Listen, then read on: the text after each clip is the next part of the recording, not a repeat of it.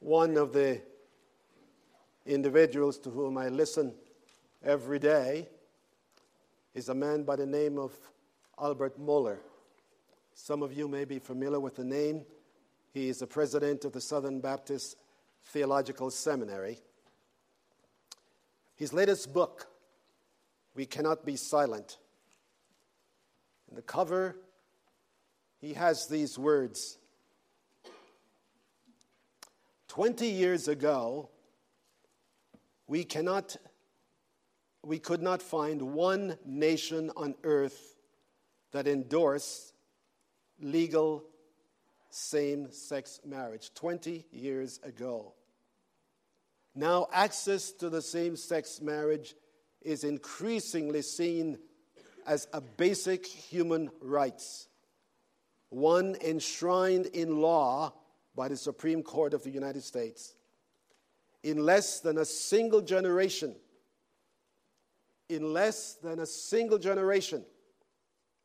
Western cultures have experienced a moral revolution. In less than a single generation, the world which you were brought up as parents is not the world in which your children are living. It's a brave new world. It's a world that is going through changes so rapidly that we do not know if we are capable of keeping up with it. A few weeks ago, I heard a message a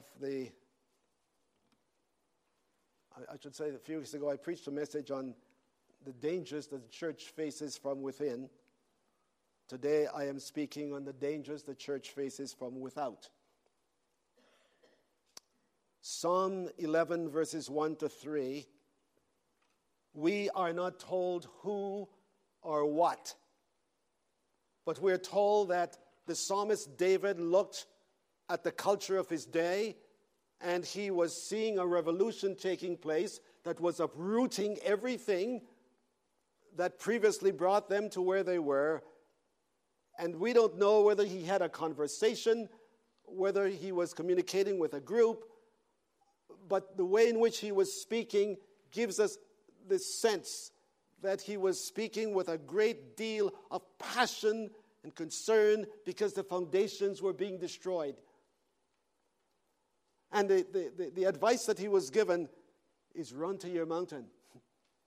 There has to be some place that we can go and find refuge. I remember when Lois and I lived in Toronto, we would listen to things. New York is 500 miles east of Toronto.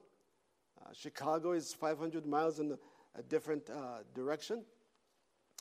And whenever something happened that was really bad, we would say, only in New York. We can't say that anymore. I listen to the news from Toronto every day, and I'm amazed that everyday shooting and stabbing and things that it really didn't happen. When we heard of people like facing situations in New York, my word, I never thought that one day we would be hearing it in Toronto. David Jeremiah has just released a book dealing with what has happened. We never thought we would. Then he goes through everything that we never thought we would see or hear. I want to use this message this morning to help us to understand, even though the dominoes are falling, and falling so rapidly, that we do not need to run and hide. There is a refuge for us, and it is in the message of the Bible. So let's dig into the text. Psalm 11, verse 2, what I call the undressing of the revolution. And I'll develop that word as we go on. The undressing of the revolution. Where is it coming from? Who are the instigators? In fact, if you read Dr. Mohler's book, you will find that that what we're experiencing today started not when the Supreme Court made its decision, long before that. But what we have failed to see is that what was happening in a way that it was undermining what we believe so that it might overthrow what we believe.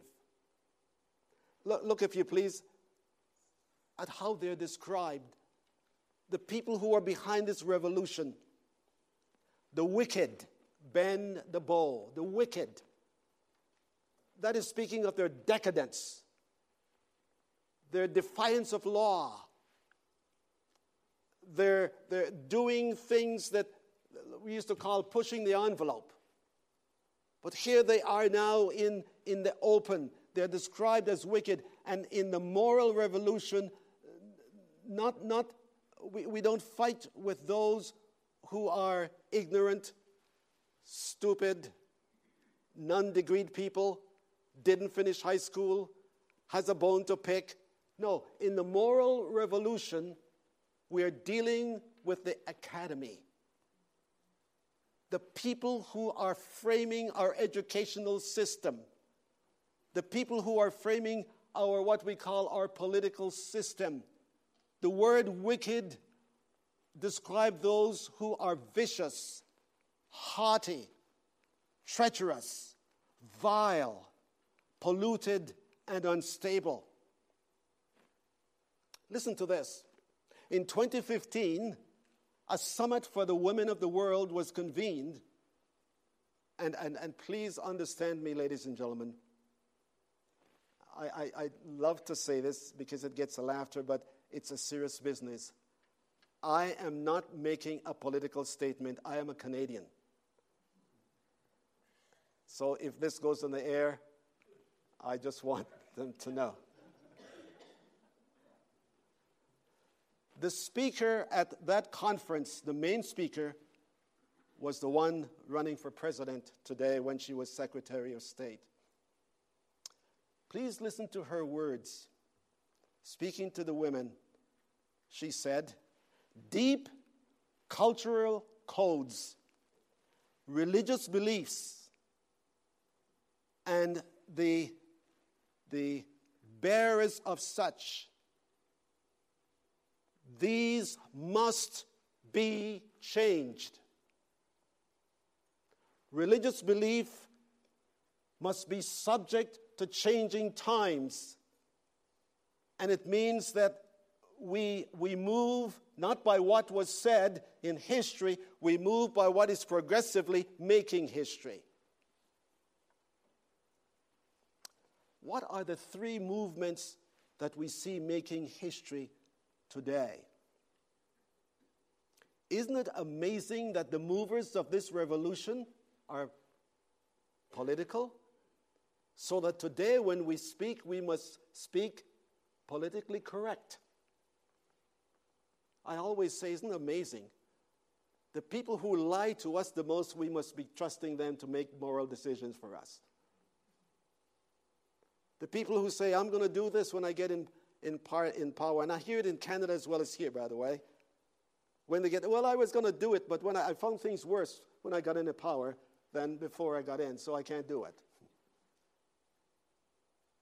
Politically correct statement means that there are those who influence the political leaders so that they become the spokesperson for what this movement and those who are engaged in it want.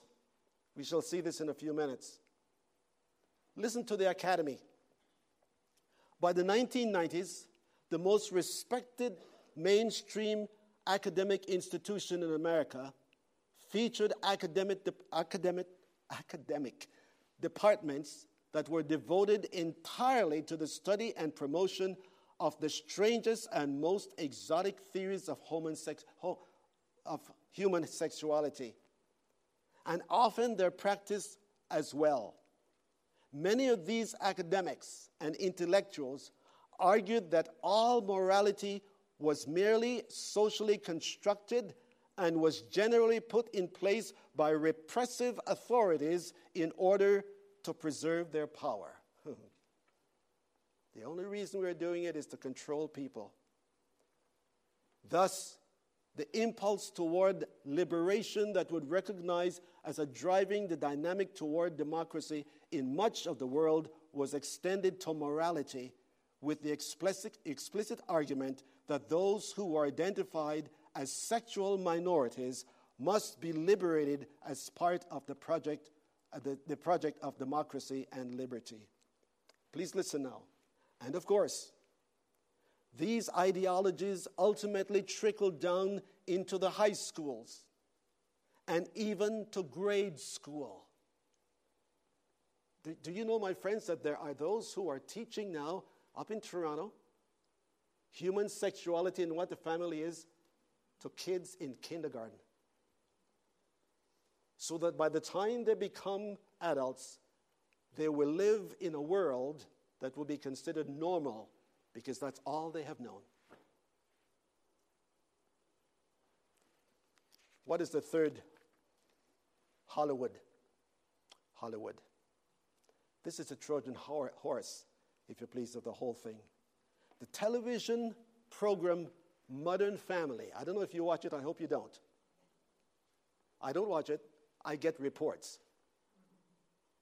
Modern Family, this couple of weeks ago, had an 8-year-old boy being a transgender. And they're teaching kids 2 years old to know what gender, to choose what gender they want. 2 years old. Can't get a driver's license at 2, but you can determine what bathroom you want to use. Modern Family is a case in point. Where we talk is important. The visual media, film and television, are plainly the most powerful image makers in Western civilization. The average American household watches over 7 hours of television daily. That is not the bad part of it. Those hours open up a gateway into the private world of straight through a Trojan horse, through which a Trojan horse may be passed. As far as desensitization is concerned, the medium is the message of normalcy. What used to be wrong is not wrong. And if you get it into your minds again and again and again and again, it won't be long before you begin to believe it. It comes in so subtly. I mean, we can't even suggest that this is really happening. Please listen to the shakers and movers in Hollywood. I found it very interesting. Mr. Brad Pitt, he made this statement that he was not going to marry Angelina until every person in America would marry whoever they want. So the president gave him his wish. And guess what he did? He divorced Angelina. Here's a contradiction. See, there's nothing to hold together what we are promoting when it comes from that make-believe world in Hollywood. Listen to this. The weapons in the battle to desensitize the mainstream, but is this. Try to read my own writing here. Gay characters and gay themes have been introduced into TV programs and films. And we sit and we watch and we try to decipher, but my friends, it doesn't work because if you speak to most of your children today, they will say, I see nothing wrong with it. The biggest difficulty we're facing today, and Jesus said it. He said, a man will find his own enemy in his own household. Our parents who are listening to their children saying, I no longer believe what you taught me. I went to school and I got educated. Much, much more can be said, but time will not permit. Let's look at the device. The device. Verse 2, look at what verse 2 says. For behold, the wicked bend the bow. They make ready their arrow upon the string. I thought of Randy and Warren when I was reading that.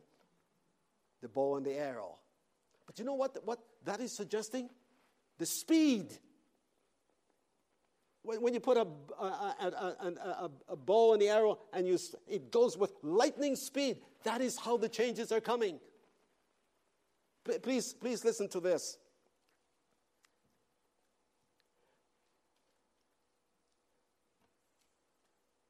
Couple of things. In the election of 2004, 11 states had referendums to ban gay marriages. 11 states had that in the referendum. It was passed in all 11 states by a vast majority. This is 2004. By 2012, presidential election, in that election cycle, 4 states considered measures that would have defined marriage in one way or another as exclusively the union between a man and a woman. On the other hand, would have authorized the legalization of same-sex marriage. To put the matter plainly, in 2004, not one state out of 11 in play failed to pass a defense of traditional marriage. Just 8 years later, voters reversed that decision. 8 years. 8 years we are defining what the family is. Within a given, in the lifetime of a presidency, the dominoes are falling. And one thing I will say for this, boy, I want to be careful here. This man is a clever man. Very clever. Because you will notice that whenever they want to make some great social change, the vice president goes out and make it. Then the public screams at him. And then the president comes out and say, I have had an evolutionary approach to life and I have come to the same conclusion. And if he has come to the same conclusion, he satisfies those who are behind the push. Two names are behind the whole revolution that is going on. But you see the face of the president, the vice president, Brad Pitt, and the rest of them. This is how they're seen. That's their device, to get it done as speedily as ever. The groundwork was being done earlier, when they were taking their time and going into the mainline churches and talking to them and to the politicians, so that one of the promise of this present president was that he was going to legalize same-sex gay marriages, and he was successful in it. In less than a generation. C, 3, their design. Look at what the text says. They shoot in the darkness at the upright in heart. The upright in heart can be said to be the church, because at the base of what is going on is that they want to get rid of everything that Christianity has given to this country to make it what it is. Now, I'm dependent upon WikiLeaks. But WikiLeaks revealed some tapes this past week that was taped by the chairperson of the communication part of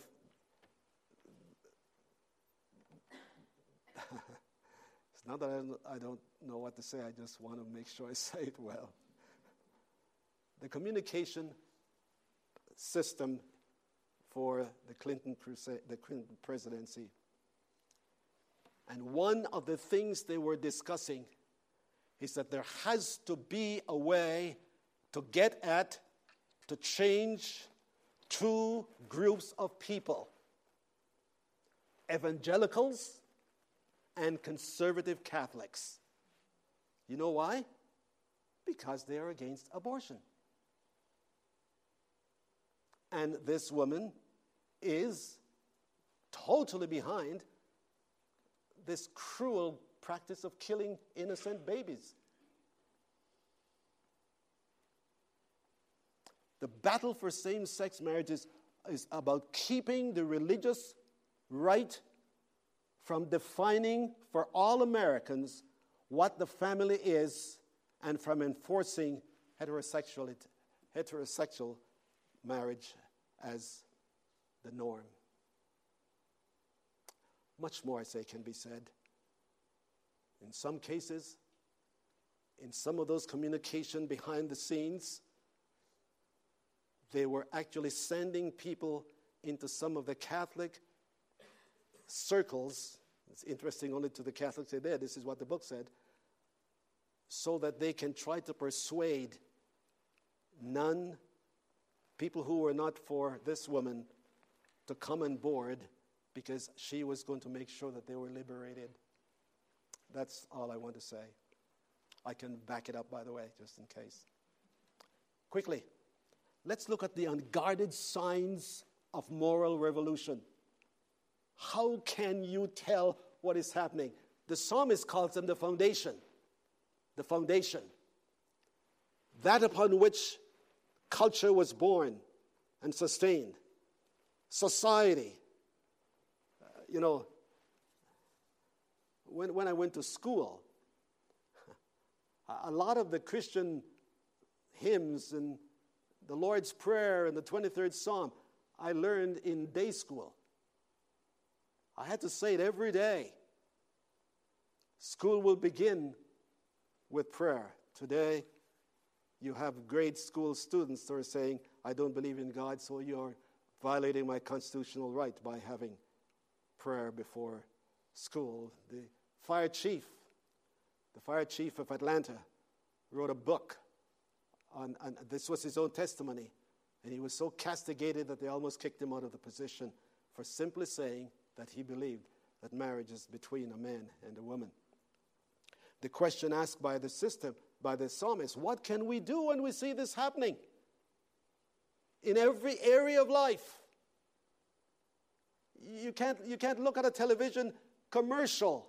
And my wife will tell you, we're watching the game at home and other programs which we carefully watch.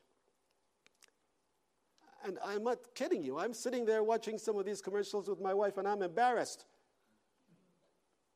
I thought, how can anyone can sit there and watch what these people do? So you wouldn't want to watch TV with me, by the way. Because I use that remote control. Oh, my word, do I ever use it. Because I don't want my mind, my friends, to become a filter for the perversion of what's out there. Because it is. The wicked are bending the bows again and again. In every area of life, there is no area that is left without being influenced or looking forward to being influenced. The LGBT has so moved that in economy, in Wall Street, in politics, in education, they are there and they're pushing their agenda. Again, I'm saying this is not a political speech. This is coming out of the text. If the foundations are destroyed, what can the righteous do?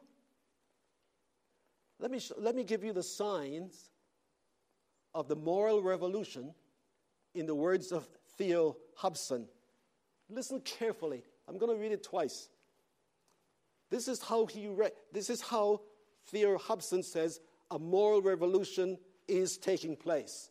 1, what used to be celebrated is now condemned.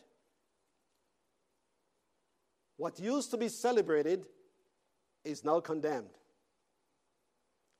2, what used to be condemned is now celebrated. What used to be condemned is now celebrated. 3, whoever will not celebrate is condemned.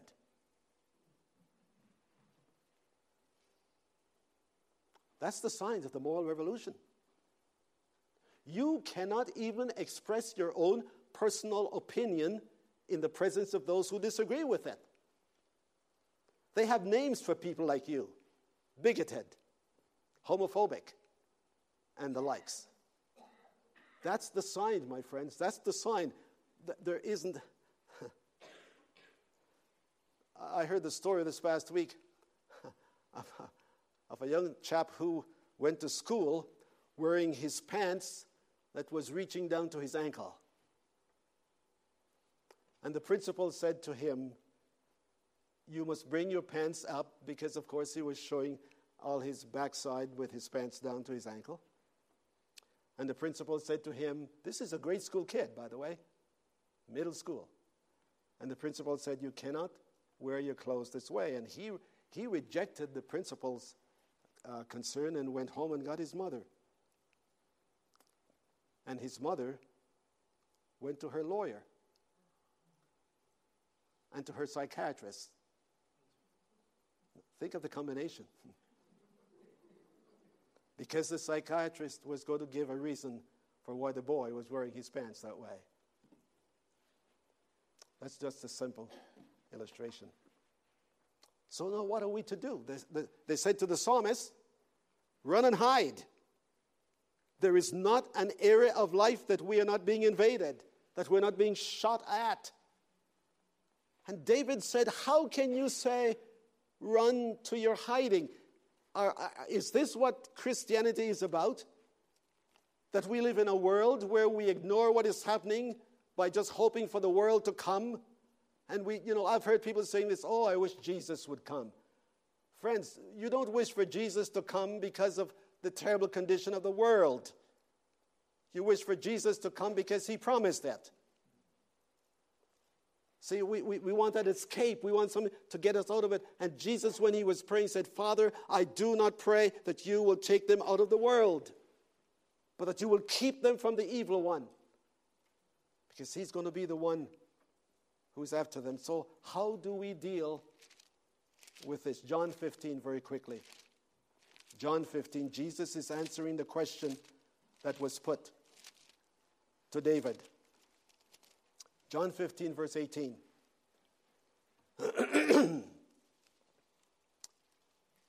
Verse 18 of John 15.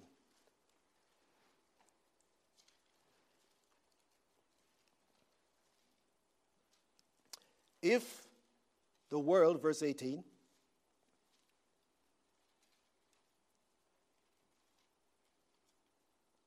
I love this song, by the way, of the rustling of the pages to get to the text. Because I'm not giving you my own words. If the world hates you, you know that it hated me before it hated you. Jesus goes to the core of the revolution. And at the core of the revolution is human despising of God. Listen to Jesus in John 7. He said, let me read it. You don't need to turn it, but if you're taking notes, John 7:7. Listen to what Jesus said.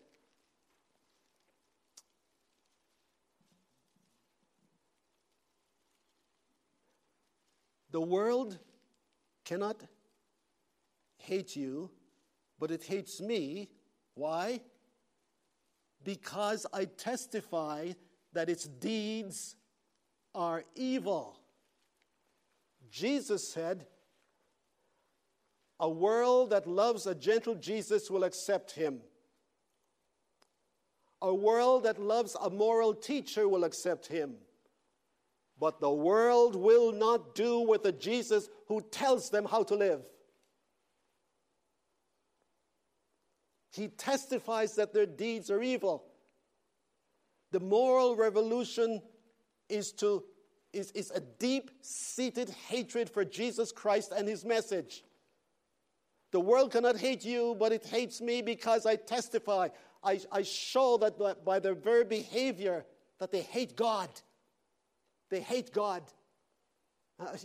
We don't believe that, do we? We live with pleasant neighbors. And we pay our taxes. And we don't do anything to hurt anybody. And our neighbors are kind, gentle people.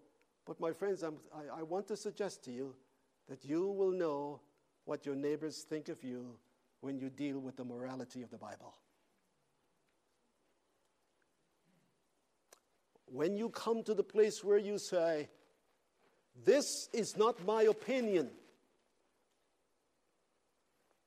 this is what Jesus came to do, to unveil, to undress, that underneath of every unregenerate sinner, no matter how good they are as citizens, when it comes face to face with the moral laws of God, it hates God.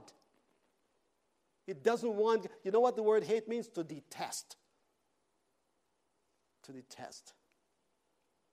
The daughter of Joseph Stalin told this story. She said, when my father was on his deathbed, the last thing he did before he expired was to clench his fist and point to heaven. I hate God. Jesus said, if you're going to understand the moral revolution, you must understand that underneath is a hatred for God. Listen to what he says next. That your commitment, the consequence of commitment, let me read it for you, verse 19. He says this, if you were of the world would love its own. But because you are not of the world, but because I chose you out of the world, because of this, the world hates you. You don't have to do anything wrong to the world for it to hate you. You just have to do everything right in pleasing God. And it hates you. It detests you. I remember when I was a young student, I was always, I don't know why I was what. I thought I was being just normal. But I remember one day, and in those days, we had one large, those of you who have been in the army, remember even later gyms, I guess, go into the washroom and all the men are there talking and doing all their stuff, shaving and so on. And whenever I would walk in, the students would say, uh-oh, careful, here comes Thurton. He's planning to be dean. I had no idea that I could ever be dean of students, even though I became assistant to the dean after I graduated. So I would say to them, hey, fellas, I'll tell you, fellas, God was here before I came. You don't need me to stop you from doing anything. What you really despise is God, because you're doing before God what you wouldn't do before Thurton. What hypocrisy is that?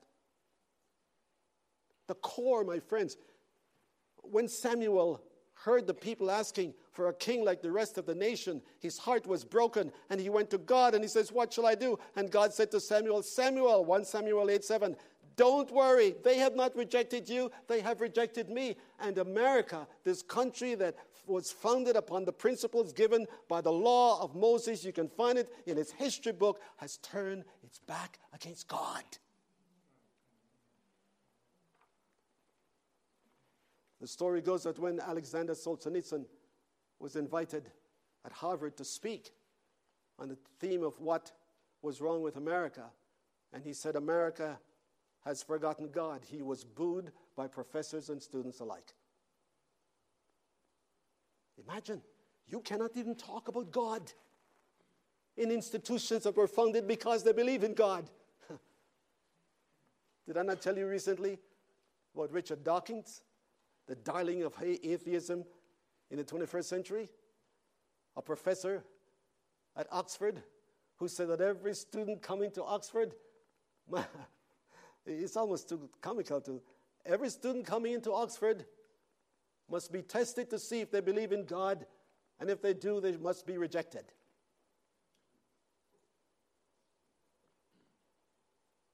And what is the motto of Oxford?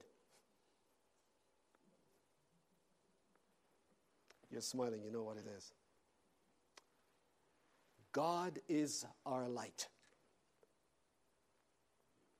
God is our light.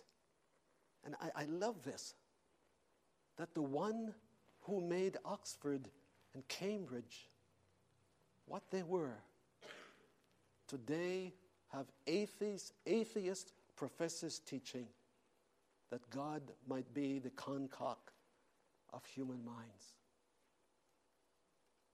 May I suggest to you something, friends? That the moral revolution does not want to live in concert with what is known as the straight. By the way, the word upright in Psalm 11, the upright in heart, the word means straight. Those who are given to a way of life that does not deviate from it. The moral revolution does not want to live in concert with the upright in heart. Here's what it wants to do, by their own admission. They want to replace it and redefine it. They're doing it. So what do? Jesus said, understand where it's coming from, and you will understand their behavior. Understand your commitment to me, and you will understand why they're treating you the way they are. They rejected me at the very beginning, and if you are following me because I called you out of the world, they will reject you. So listen to what John says in 1 John 3:13. Don't be surprised when you're persecuted. Don't be surprised. We say, but it shouldn't be happening to us. I mean, we are, when you think of Christians, look at how innocent they look. Look at how kind they are. Look at how gracious they are. The world can put up with all that, friends, until you get to the place where you interfere with their moral freedom, and you're not there anymore. Because I called you out of the world and you are committed to me, it goes without saying that if they hated me, they will hate you, because what I testify about the evils of the world, you also will testify about the evils of the world. Did you read in the perspective of this week what I wrote about that sculpture that was done by the granddaughter of Sir Winston Churchill? A crucifix with a woman on it. And the bishop of the Episcopal Church of New York said that this is such a wonderful thing that it might well become an object of devotion. Devotion. The absolute rejection of God. The Son of God died on the cross, but women liberation says, we don't like it that it was a man, it should be a woman. And so she put a woman on the cross to become an object of devotion. Wow. See, if we defy God, then there's nothing left to defy. Following Jesus Christ as a committed Christian means living in contrast to the values of the world. There are many churches who are saying that hatred is too high. Many Christians who are saying hatred is too high a price to pay to follow Jesus Christ. I can't see going against my son, my daughter, my boss, my neighbor. That's too high a price to pay to follow Christ. And Jesus said it, if any man comes to me, let him deny himself, take up his cross, and follow me. You will only feel the venom of the world, my friends, when you're faithful to Christ and his calling on your life. Lastly, a cardinal concept, I call it. Verse 20. A cardinal concept. Remember, Jesus is calling the disciples back to use their memory. He said it to them in John 13. What is this cardinal concept? A slave is not greater than his master. If they have persecuted me, they will also persecute you. The reason we find it strange is because we feel that it was possible to live in the world beside our non-Christians friends, and so hide our conviction and our communication and our confession, which they can endure. And somehow, if we are able to silence their agony against us, we can live at peace with them. And Jesus said, a slave is not above his master. You can't escape hatred of the world, persecution from the world, if you're going to follow me. I can't go through it, and you escape it. The reason he went through it, friends, is so that you and I will be able to understand it and be able to deal with it. Jesus is not informing the disciples of something that might happen. He's telling them of something that will happen. So when it happens, don't be surprised. Don't say, why is this happening to me? Peter says, the glory of God rests upon you when the world begins to see the distance between your morality and theirs. I close with the words of Bishop J.C. Ryle of another century, but listen to what he says. We ought to observe carefully how strongly this lesson about the world is laid down by our Lord. It was doubtless spoken for all times, and with special reference to believers, slowness to realize it. If, and it seems to need incessantly reminding of, it is the real feeling of the unconverted people toward them, and the treatment they must expect to meet with. Wrong expectations are one great cause of Christians feeling troubled when persecuted. I feel it shouldn't be happening to me. I do all the right things. And Jesus said, it is not the things that you're doing. It is the one you're following. You follow Jesus, and it will cost you. But I close with the words of the young Jim Elliot at Wheaton College back in the 60s. He is no fool who gives what he cannot keep to gain what he cannot lose. He's no fool who gives up what he cannot keep to gain what he cannot lose. Jesus said, the reason we're facing a moral revolution is because we're living in a world that always wanted one. They were looking to see how they could do it, and they found a way. Over the past 8 years, they found a way. And it's rapidly moving. But Jesus said, okay, brethren, okay, sisters, let me tell you, don't be dismayed. Don't give in. Keep on following me, because the rewards will outshine the cost. So shall we ever be with the Lord. Let us pray.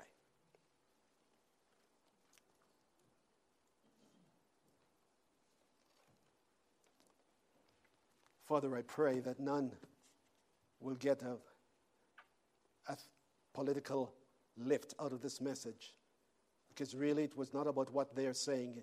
It is what we are supposed to do by responding. Understand what the core is, where it's coming from. It's coming from wicked men, educated political leaders who, because of the office, will do anything to be reelected or elected. And so I pray that we will realize that what is at the heart of the revolution is a hatred for God. But Father, not only a hatred for God, a hatred for those who are following God. We can't escape it.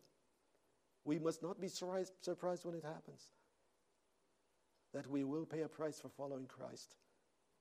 Because if they rejected him, they're going to reject us. We're not better than he is. We're not more noble than he is. We're not going to pick a fight with the world. What we're going to do is live in spite of what the world says. And we will listen to the promise of the Lord Jesus. I have overcome the world. The hatred did not stop me from going to the cross. The hatred did not keep the stone in front of the tomb. And while you are being hated on earth, I am in heaven praying for you. We're not alone. Just as the disciples had his physical presence in that world, we have the spiritual reality wherever we are, following him, to know that he ever lives to intercede for us, to keep us, so that we will ultimately make it home to God. We thank you in his name. Amen.